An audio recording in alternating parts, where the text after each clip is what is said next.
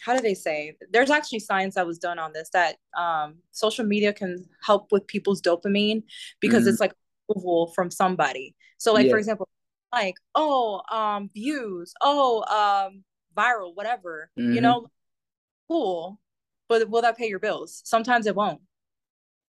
Most So, people don't even know how to monetize it, not to even interrupt you. no, and that's the truth.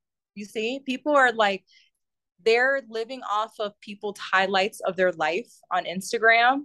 I heard that the other day. I'm like, oh my God, where's the lie? Yo. Yeah. So, and that's where, with me, I purposely keep my old content up so people can see how it changed. Yeah. I never did lives. I never talked. I never shared anything.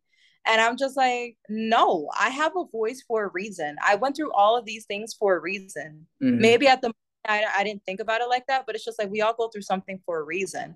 If I can help somebody change their life by losing weight, I will do it. Because how do you not know that's their biggest insecurity? Yeah. And then the same thing, like with me, I've always had great curly hair, but when I started losing it, I lost my identity.